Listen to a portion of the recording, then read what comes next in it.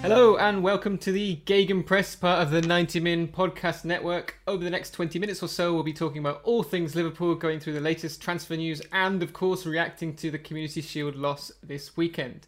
My name is Andrew Headspeeth, and joining me today is the toppest of top Reds. It's Mr. Alex Purdy. How are you, Purds?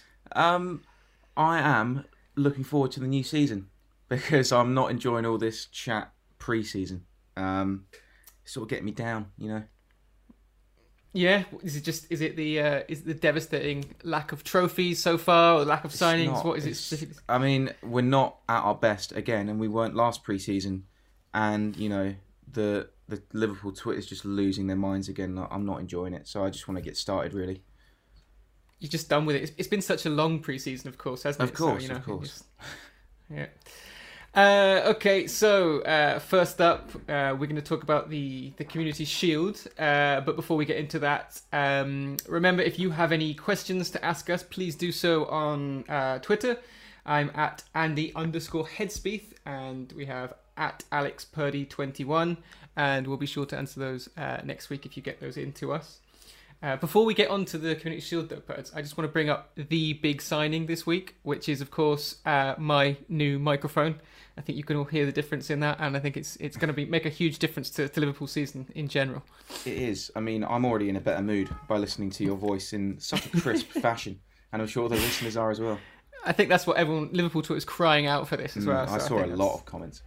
Yeah.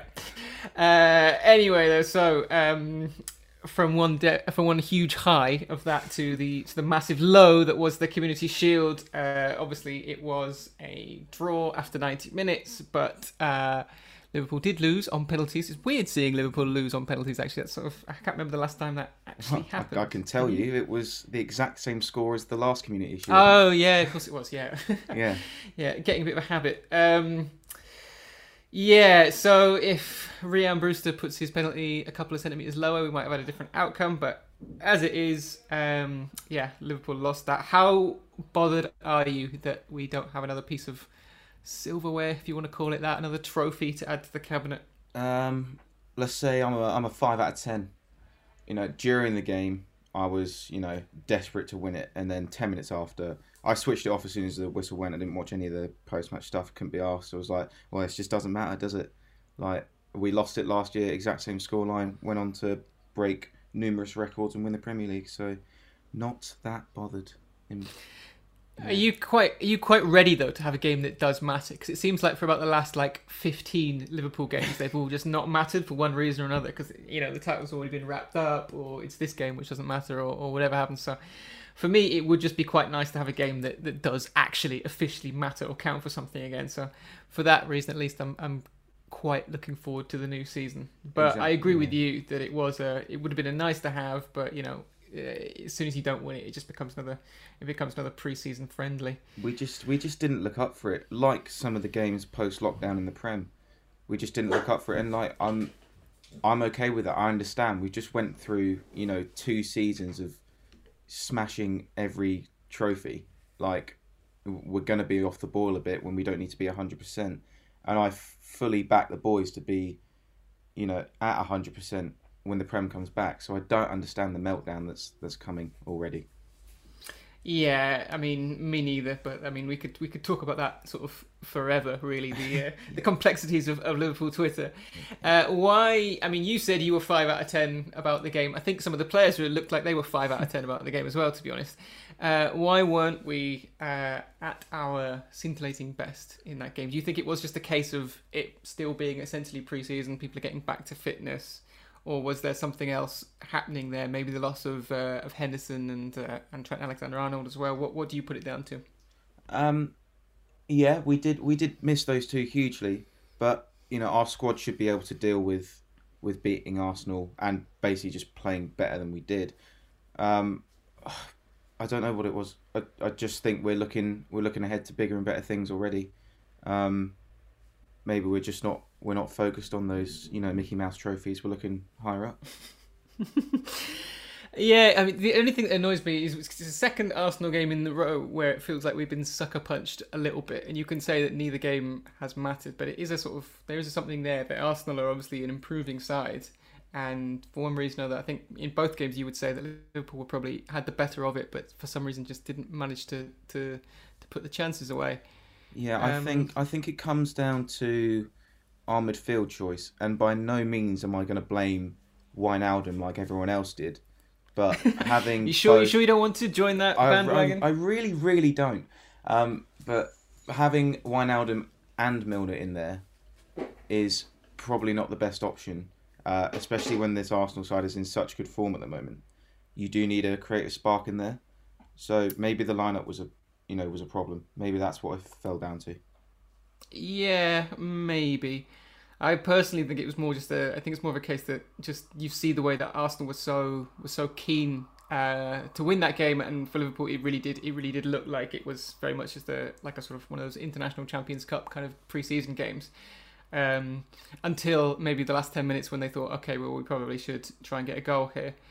Yeah. Personally, I was sorry, I was just going to say, our front line was quiet as well. And I thought Salah was a lot less selfish, and you could see that from the goal. Like, yeah, the goal was he wicked. finally gets the ball, creates a bit of space, and ends up in the back of the net. Like, we were just quiet on the day, but we've still got it when we need it, and we needed a goal, and he turned up with it. I was delighted for Minamino as well to get his first goal as well in that occasion, and I think that was probably his best performance in a Liverpool shirt. Oh, by far, yeah. Actually, interesting stat. I think this is true. I saw it on Twitter, so it must be. Well, it must be true. Yeah. Yeah, he's the first Liverpool player ever to score his first goal for the club at Wembley. Oh, lovely stuff. There you go. Is he? I guess he's the first Japanese player to score for Liverpool as well. I think he's the first to play for Liverpool. I'm just guessing. Well, anyway, we're going to claim those facts both as true, and we're just going to turn off all Twitter mentions. Going back to that point about Salah being quiet, and I think you could probably say the same about Mane as well. Do we need reinforcements going on the basis of that game? Is that something that would change? Would that performance have changed your opinion at all? No, not that performance. I don't know why anyone would, pick that one performance to say, okay, now we need to make 4 signings. It's like it's a one-off game. We obviously didn't look too up for it. It's not a huge worry. And, trusting Klopp, if he wants to make signings, he literally will. So we needed a backup left back, and we got one. We didn't piss about with Lewis from Norwich. We put in a bid, didn't work, got someone else. Like, we needed one, so we got one. If we need reinforcements, we just will get one. Do you think that will happen then? I mean, I'm looking ahead now. We've still got until October, so it's another month and a half of transfer gossip. All the talk's been around Thiago. I'm still not entirely convinced that's going to happen. How many, if you had to guess right now, how many signings do you think will be made now between now and the end of the transfer window? 1. 10? No.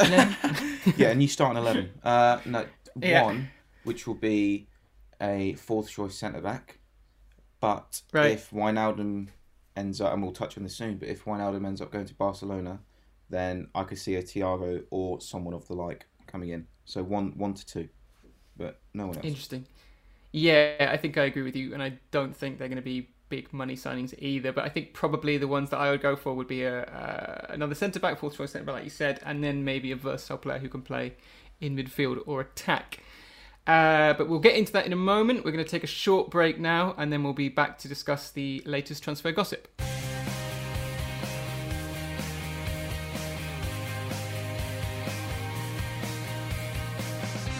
Okay, so Purdy, you touched on it just before the break there. Wijnaldum to Barcelona. This is something that's sort of getting a little bit of traction in the press. I have absolutely no idea how true it is. But how would you feel about that? I mean, obviously he's got the best smile in football, but he's a lovely footballer as well. And if he ended up going to Barcelona this summer, I know it would make a lot of people on Twitter very happy. But how would you feel about it? Not great, because he has been so good for us the past 2 seasons, and people seem to forget as soon as he has one of those famous Ghost Naldum performances. I hate that phrase. But, he does step up, most of the time. He is just such a great player to have in the squad. people don't see it because they want him to be some sort of 20 goal a season man from midfield, which is just ridiculous. So if it does happen, we will need to replace because he's so valuable to our squad.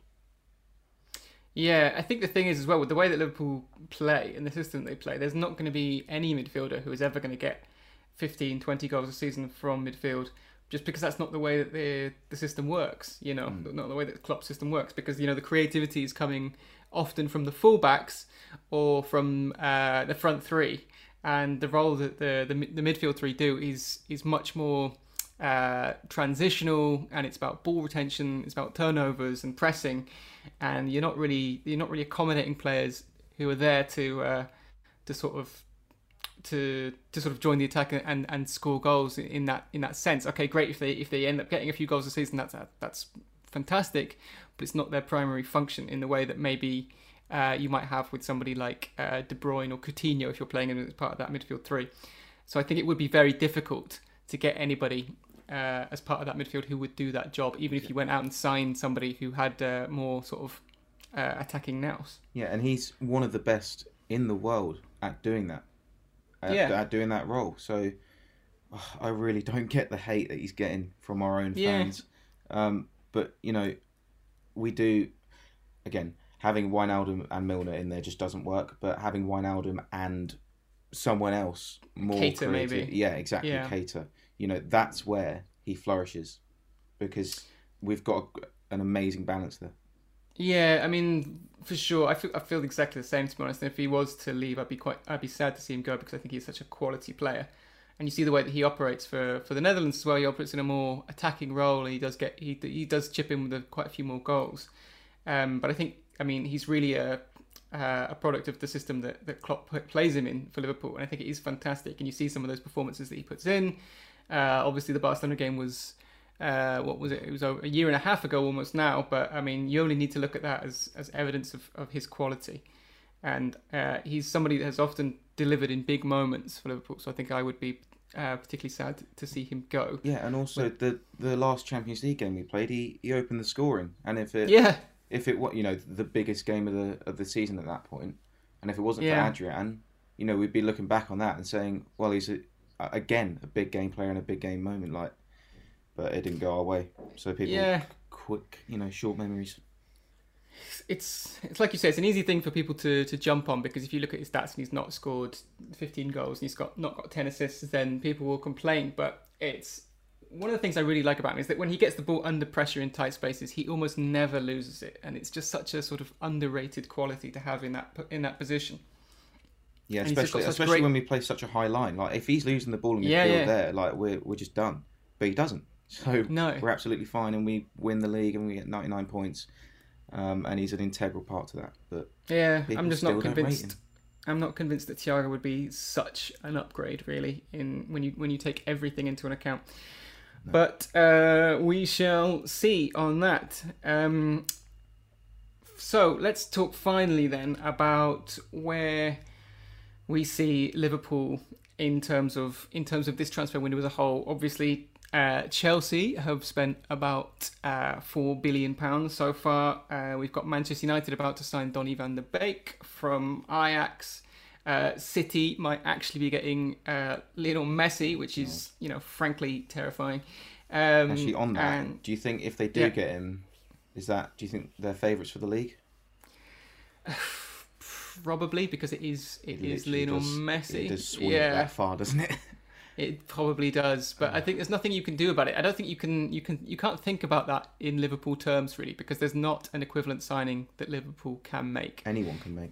No, so you've just got to look at your own starting 11 and see if you're happy with it, and your own sort of 25-man squad, and see if you're happy with it, and you can't really sort of get. And this is a wider point as well. You can't be focused on what Chelsea are doing or what Tottenham or City or United are doing. You have to be happy with your squad and trust in it, because that is the squad that got 99 points last season, won the Champions League the season before that, and has basically not lost at home in about 3 years.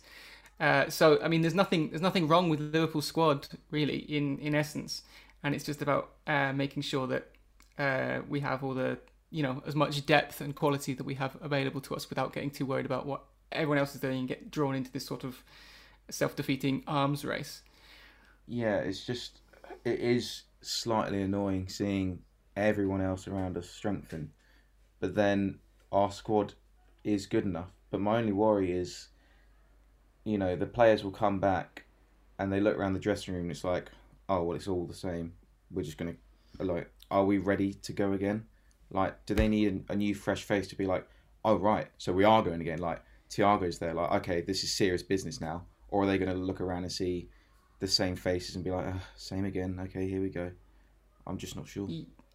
Yeah, that is an interesting one because it's sort of a double-edged sword, really. Because on the one hand, you have this familiarity, and that breeds like these awesome relationships that you have within the dressing room, and this comfort and understanding that all the players have with each other.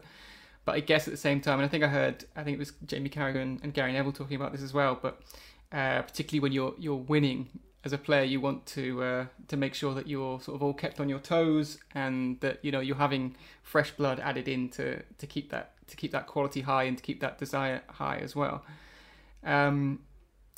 It's just for me in this position, I don't really see where you would add somebody who is available for the prices that Liverpool are prepared to pay, and as part of the strategy that FSG and Edwards and Klopp have, that's going to add enough quality. And if that player does exist, then fantastic, I'll welcome it. But I don't want to be spending money just for the sake of spending money. No, but we also don't want our players to get comfortable in their positions. Like, we do need to challenge for places, and I'm not sure across the front three we have that. But then again, like, they are so good, and they're probably motivated enough that they don't need someone breathing down their neck for their place. Like, yeah, I think we're fine in the short of it.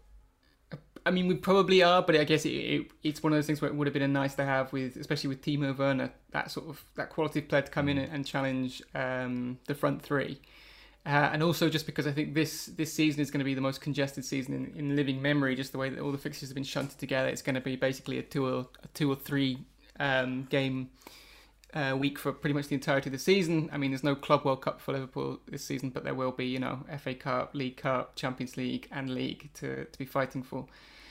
So just to have that option of extra rotation would be good. Yeah. But again, I don't want to be seeing, sort of Andy Carroll style panic buys towards please no. The start of October. Going back to the Arsenal game, I noticed we played a 4-2-3-1 for the last half an hour, which I don't think we did at all last season, or if we did, it was very rarely. So it's interesting he's gone back to that.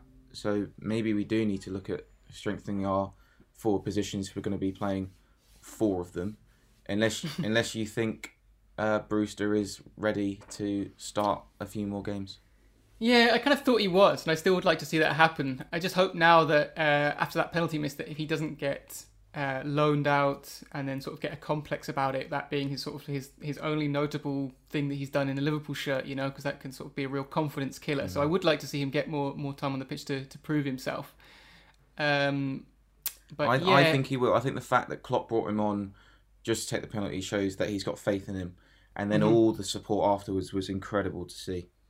Why are we not getting that for all our players, like Wijnaldum, for example? who've actually been there for 4 years and won loads of trophies and been critical to the. Anyway, so in short, we're not going to be making pictures of John Henry with little red X's on them to post on Twitter after this. Well, we won't, but we'll see. Okay, so I think pretty much that's all we've got time for this week. Thank you so much for listening. If you can and want to, please drop us a review on Apple Podcasts, and you can also leave us a question there for next week if you want to, or hit us up on Twitter, and that would be very much appreciated. Subscribe if you haven't already. Check out the other podcasts on the 90 Min Network, and we'll be back again next Tuesday when we will be previewing the first game of the Premier League season. Exciting stuff. So excited. Oh, and it's Leeds as well. It's going to be fantastic. It's going to be tough, actually. It's going to be a tough one.